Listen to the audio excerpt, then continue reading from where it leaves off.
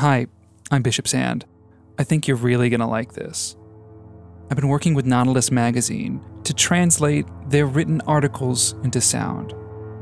So, sit back and enjoy Nautilus.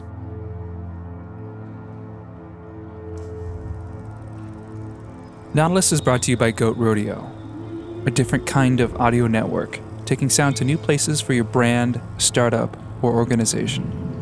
To learn more, email us at team@goatrodeodc.com. We're Goat Rodeo. Keep an ear out for us. This is Nautilus. I'm your host, Bishop Sand. If rules only exist to be broken, then so do boundaries. After all, a boundary is just a rule in space. And there are no absolute boundaries. Why would there be? The cell membrane needs to keep out biological riffraff, for sure, but also to ingest and excrete. Academic disciplines stultify when their borders become hermetic. Human empathy is strengthened, not weakened, by strong personal boundaries. Boundaries end up facilitating exchanges as much as blocking them, and some of the most productive activities happen in their vicinity. A concept as relevant to us today as ever.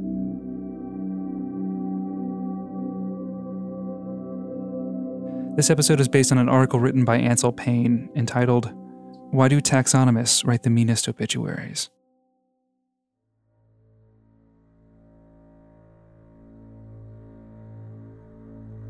The first sentences of some of those obituaries are brilliant, you know? Our task, although necessary as it appears to us, is not altogether pleasing. More than 20 years too late for his scientific reputation, and after having done an amount of injury to entomology almost inconceivable in its immensity, Francis Walker has passed from among us. There's like an artfulness to them. I mean, these things are like stylistically interesting. This is Ansel Payne, who wrote the story for Nautilus. I am currently a naturalist in Birmingham, Alabama. These obituaries were written in the 1800s. Yeah. Peter Cameron is dead, as was announced by most of the halfpenny papers on December 4th. Like someone sat down and took their quill pen or whatever, and were like, it was like, I'm going to sum this up and I'm going to write an artful, damning obituary. I feel obliged to protest against all his later botanical works. Why would someone be moved to write these? And why would they funnel their anger into an obituary? That seems like such a Victorian thing, I guess. It seems like beautifully quaint. We would have been infinitely better off today had he not written or published anything appertaining to the subject. A small set of scientists wrote these obituaries, and their scientific descendants practice today. They're called Taxonomists. We're going to piece together why they'd write these damning obituaries, and why we're all, in effect, doing the same thing. To start, let's get to know these taxonomists. Behind these secret doors. Here's one of them. Nobody will ever find us. This is Sarah Spalding. She's an ecologist and a taxonomist. It's sort of this kind of old field that attracted certain people to work in it. What kind of people? I don't know, quirky ones like me, I guess. Taxonomists have a very unique job. Yeah. They classify and organize all living things, and they also name new species. Oh, yes. I always want to find out more. That's just, creating knowledge is a sort of, it's probably an addiction or something. This is Frank Krell. He's a curator, taxonomist, and commissioner of the International Commission on Zoological Nomenclature. They're often collectors. I like collecting things. I'm the last of the dinosaurs who went out and collected myself. This is Bill Weber, a 100-year-old taxonomist. Something we're born with, probably. This is taxonomist Daniel Leo Gustafson. I think everyone does this.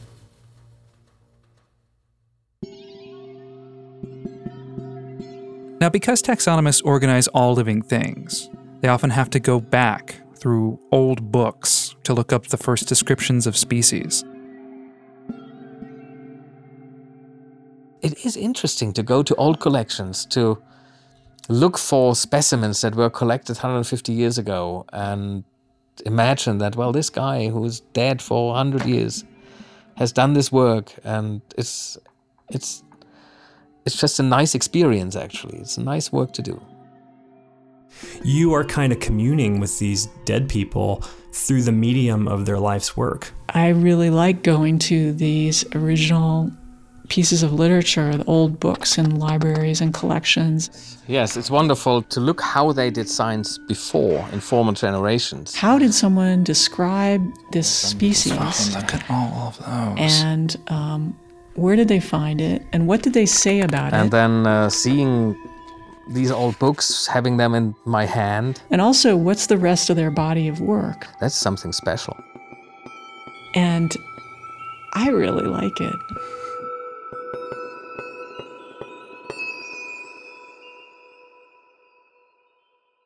While taxonomists enjoy organizing and collecting organisms and flipping through old books, any true taxonomist comes to life when they light up the microscope. So we've got a collection of microscopes. And so you can see what I'm looking at. Wow, that's all right there. It looks like there's just these fragments of glass. Here, Sarah Spalding is taking a look at tiny little organisms under the microscope called diatoms. Yep. What does that look? It looks like some sort of an organ. Or So this is called Gomphonema acuminatum. And then we've got Agnanthidium. Here's 2 cells. We have some Olicosyra italica, Fragillaria gracile, Didymosphenia geminata. There's some kind of calm, Cyclotella, at looking at these organisms. Not sure what species that is. See my friends, Delicata, know their names, I know who they are. Ulnaria, ulna, and I make connections looking at them. Gomphonema gracile, complicated glass cell walls. Tabellaria fenestrata. You might not be able to tell this is a different kind of pore. So this is it from Danica? Less than 25 microns. These rove beetles? Fragillaria amphiboides. Complicated glass cell walls. Fragillaria vaucheria. Pretty nice. Denticula. Diatoma subtilis. under the microscope, subtle differences signal species boundaries. Chemistonii. We call this the foot pole. Didymosphenia geminata. This one has a complicated, fantastic pore. And it's clear that sorting organisms into neat little categories isn't easy.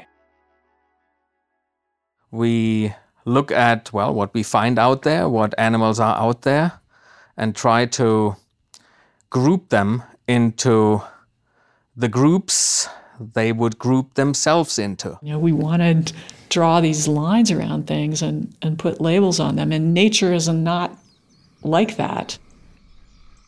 It's this continuous lineage from, the first microbes that appeared in a soup. And look at what we have now are these millions of different variations on that. And what we're doing is going around and trying to chunk them all up and say that they have some different standing when there's this continuum along the whole way. Taxonomists have many ideas packed into the concept of a species. But ideally, a species should pick out one unit or one entity in an ecosystem. Like drawing boundaries around one particular type of frog in this scene.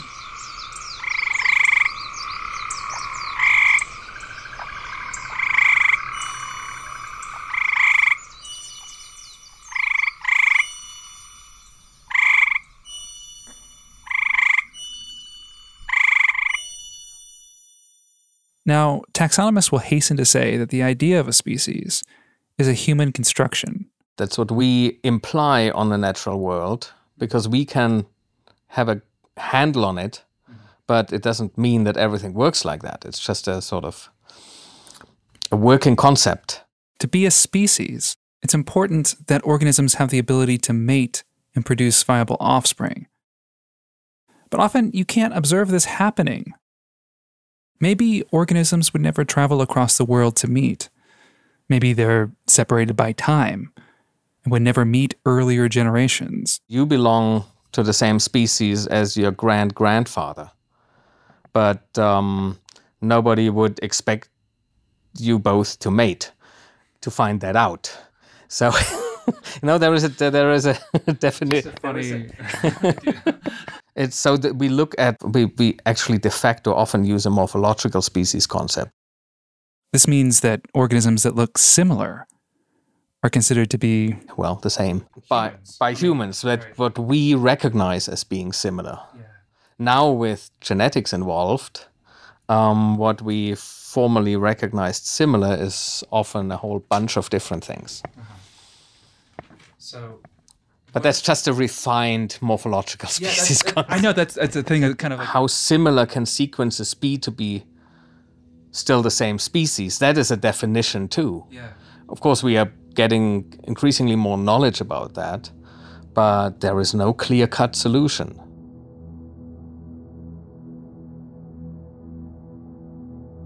It is interesting to see how we decide to cut up the world.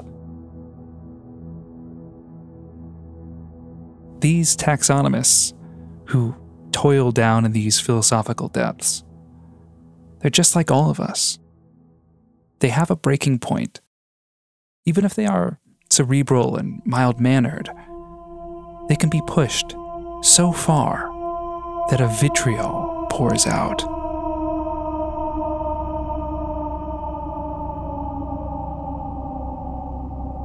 What can we say of his life?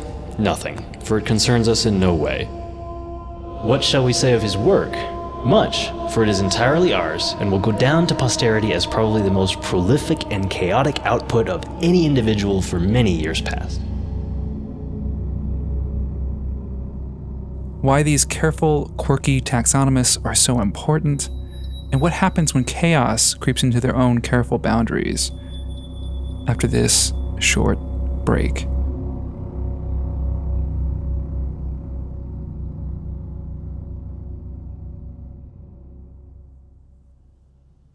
The mission of Nautilus Magazine is no less than to change science media. Rather than reducing and compartmentalizing, we expand and connect. Rather than dumbing down, we trust and educate. And it's working. We're the first magazine to ever win 2 national magazine awards in our first year. In an era when print is supposed to be dying, our print circulation grows every year, and today, with the help of our partners at MIT Press, reaches around the globe. But this work isn't cheap.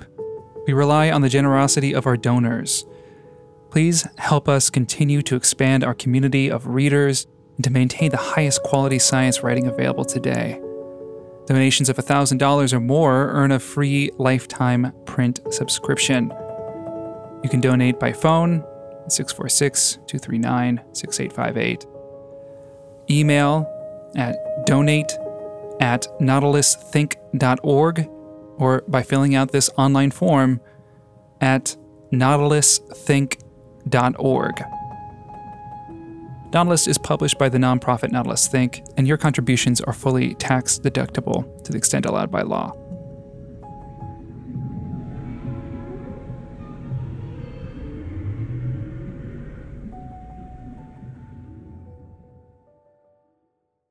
We're back. And we have these gentle, eccentric taxonomists carefully plodding along, naming species.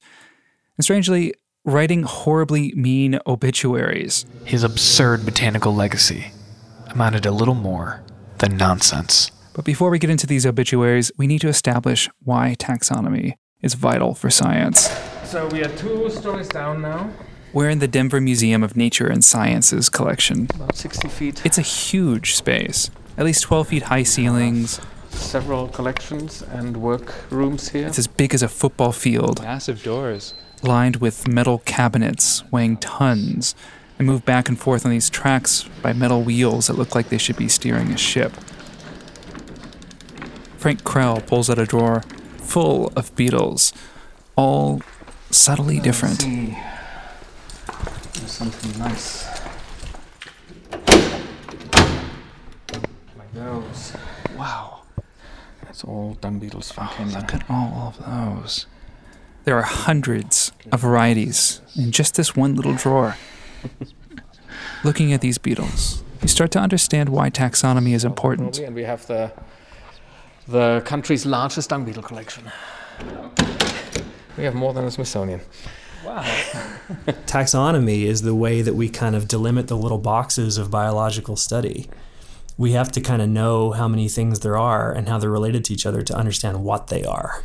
That's why I think it matters. And the fact is, if you have poor taxonomy, you are making poor hypotheses about the nature of organisms, and you are going to mislead the scientific enterprise.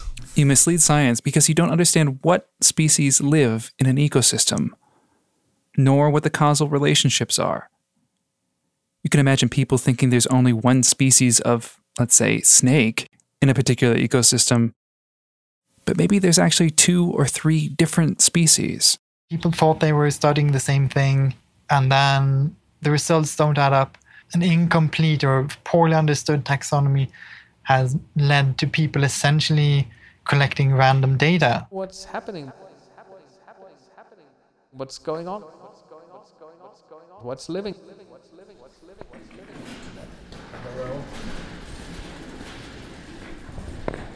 And yet, taxonomists are underappreciated. Well, it is frustrating that taxonomy as an endeavor is not as respected in the scientific community as it should be. Because we have a huge biodiversity crisis, we have habitats disappearing at an enormous scale. And, well, if we want to know what we had on the planet and a picture on the evolution that happened on the planet, well, we need to invest in preserving, at least in museums, a part of the natural heritage.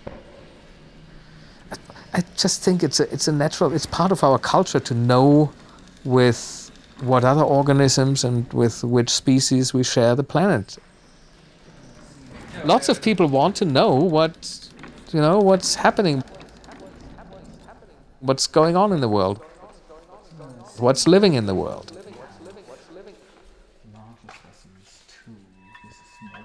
Let's get out of these underground vaults, protecting the collections, and step into life. Step into the outdoors.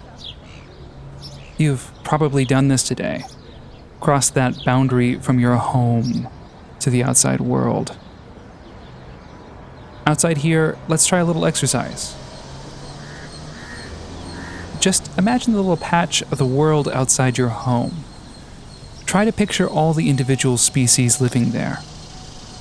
Give you a minute.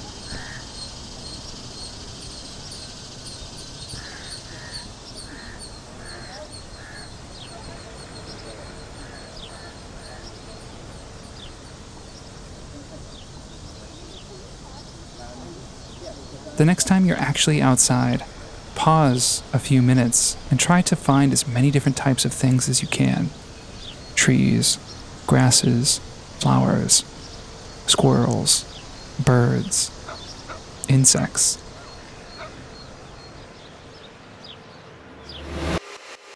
This is what it's like to think like a taxonomist.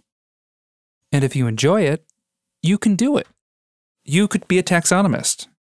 The field relies on amateurs. Yeah, because there are not enough paid taxonomists in the world. You could name something and immortalize yourself. The process is really simple and straightforward, and that's probably the best way to have it. Let's imagine that you're having a picnic in a Brazilian rainforest, and a beautiful half-inch long beetle with ornate mandibles lands on your sandwich. And you think, this is amazing. You capture it in a jar, take it home, Now, after you've spent some time looking around and asking your beetle expert friends about it, they can't make heads or tails of it, and you think you've discovered a new species. Shockingly, it's really easy to name this beetle. You need to write this up somehow. First, you need to describe the species. Then explain why you think this is a new species. And finally, publish it. You can get around this by publishing in journals that don't actually know how things work. But that's essentially all you need to do. You don't need to do very much. A few paragraphs that you need to learn. And that can be a valid publication. Crazy. It's crazy, isn't it? Ideally, of course, you should include some illustrations or photos of what it is, and ideally deposit your specimen somewhere in a museum. But there isn't very much to do, really. You can contribute. You can be part of this tribe of taxonomists, a quirky bunch of people who relish the subtle boundaries of life, the order of it all. No matter what goes on in the world, these people have created order. They have grouped these species correctly. I mean, is there anything that a person like that hates more than the agent of chaos? Let's go back to America in the early 1800s. Our agent of chaos was a short man. He was very short, stocky, unkempt. He would grow his beard out. He would wear like the same clothes and they would be just completely wrecked. His name was Constantine Rafinesque. He immigrated from France with very little to his name. He was a striver. He wrote long discourses on zoology and geology. He was one of the first people to really pay attention to the pattern of burial mounds and ceremonial mounds in North American pre-contact history. He wrote a 5,500-word epic poem with footnotes. And he had these revolutionary ideas for biology. He kind of articulated an origin of species before Charles Darwin. And Darwin actually cites him at some point. He also had a lengthy study of the taxonomy of North American plants. He's the authority for some groups to this day. I'm recognizing most of the Rafinesque stuff now. He was a man who invented his own genius as a protective mechanism for some of the difficulties of his life. We meet these types a lot in day-to-day life, right? People who have a hard time of it are sort of, born losers in a sense, and who invent the myth of their own genius to give themselves a place in the world. And Rafinesque is constantly talking about how the establishment has it out for him, how people who are kind of privileged to have roles of scientific esteem are undermining him at a true genius, right? Like Rafinesque is the true genius, come up from nothing, and people are undermining him because that's the way the status quo works. And I think maybe he truly had convinced himself that he was the greatest biologist who had ever lived.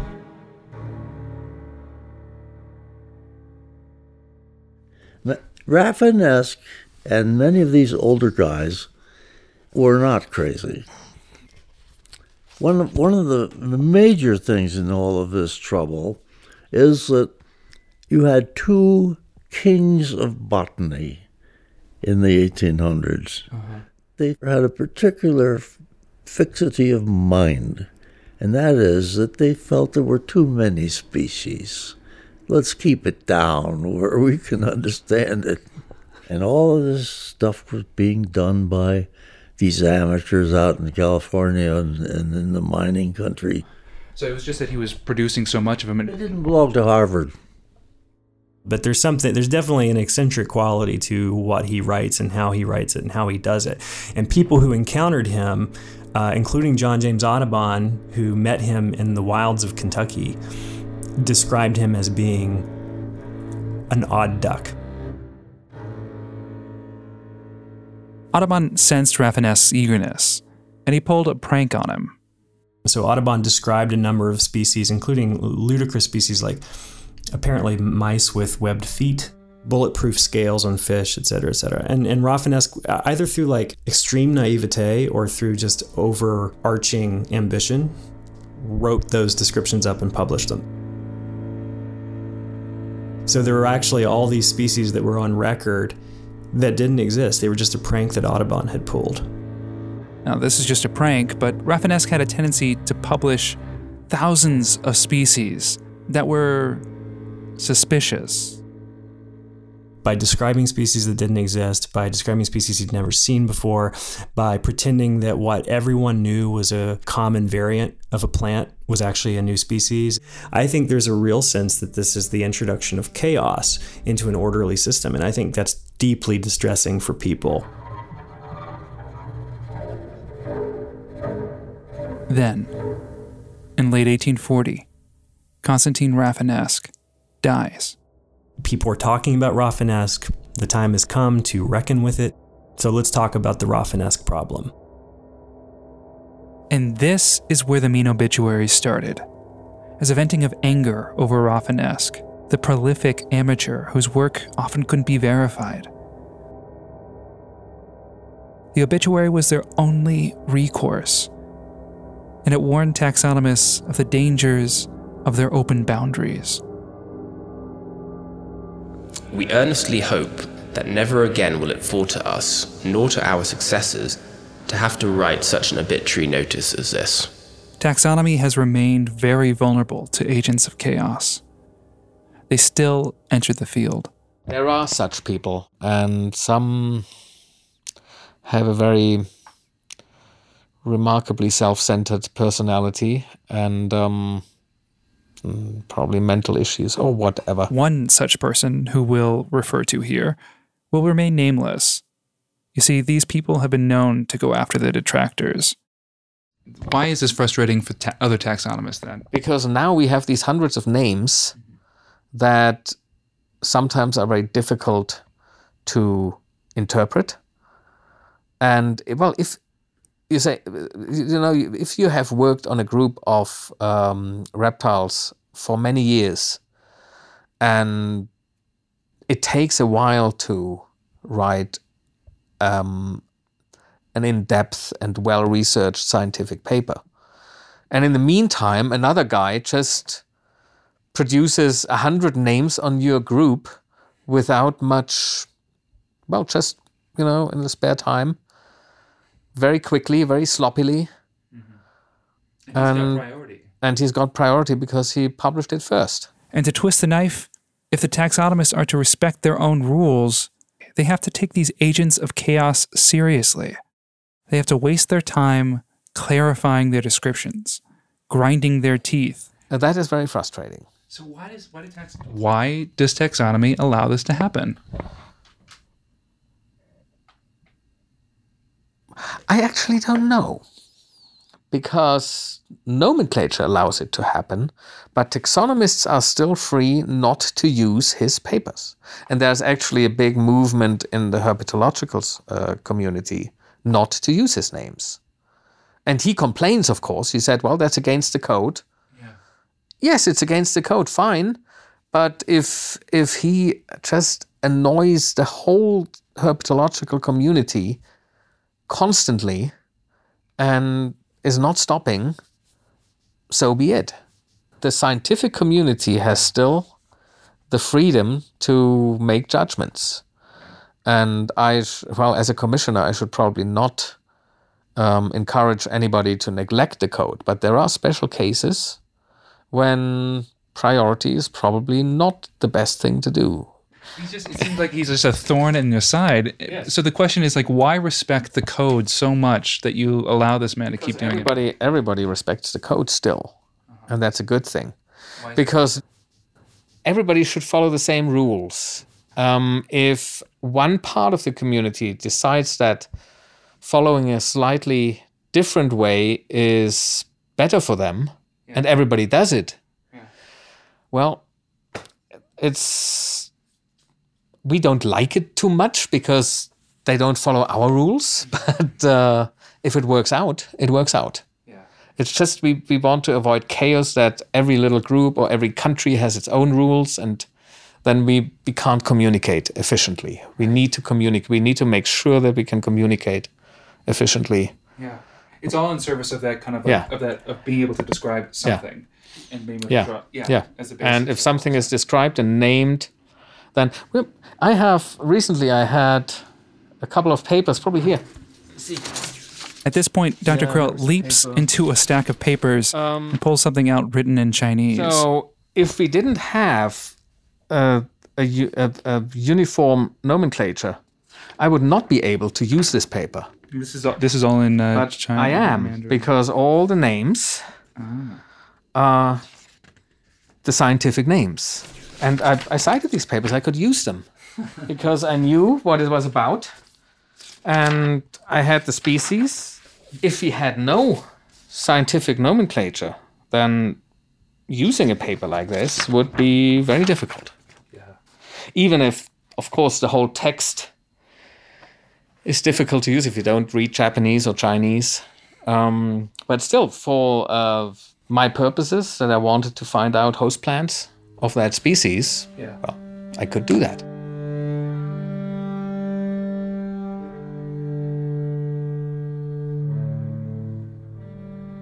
There is still little a responsible taxonomist can do to protect themselves against these agents of chaos, beyond writing a mean obituary.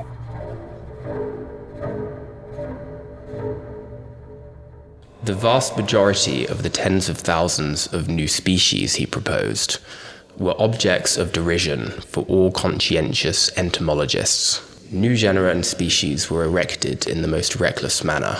We would have been infinitely better off today had he not written or published anything appertaining to the subject.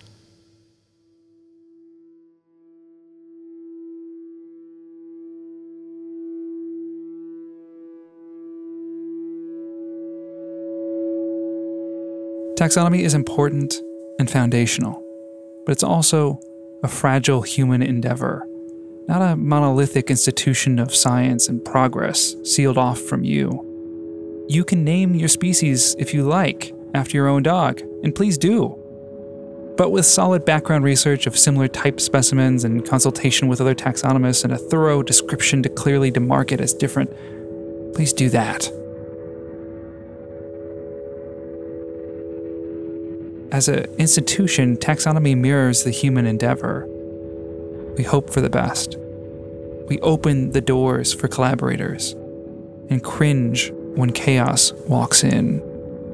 We're unable to do much beyond act indignant, hoping that the chaos will somehow see the unwritten rules of morality and won't do us much harm.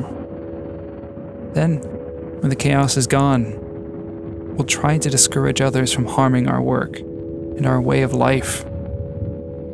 Write mean things about them, knowing that it will, of course, happen again.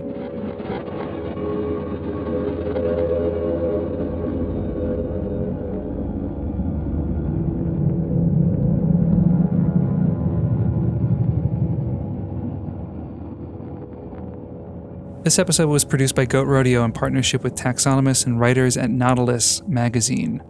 Nautilus is a different kind of science magazine. They deliver big science by reporting on a single monthly topic from multiple perspectives. Read a new chapter in the story every Thursday. Go to nautil.us.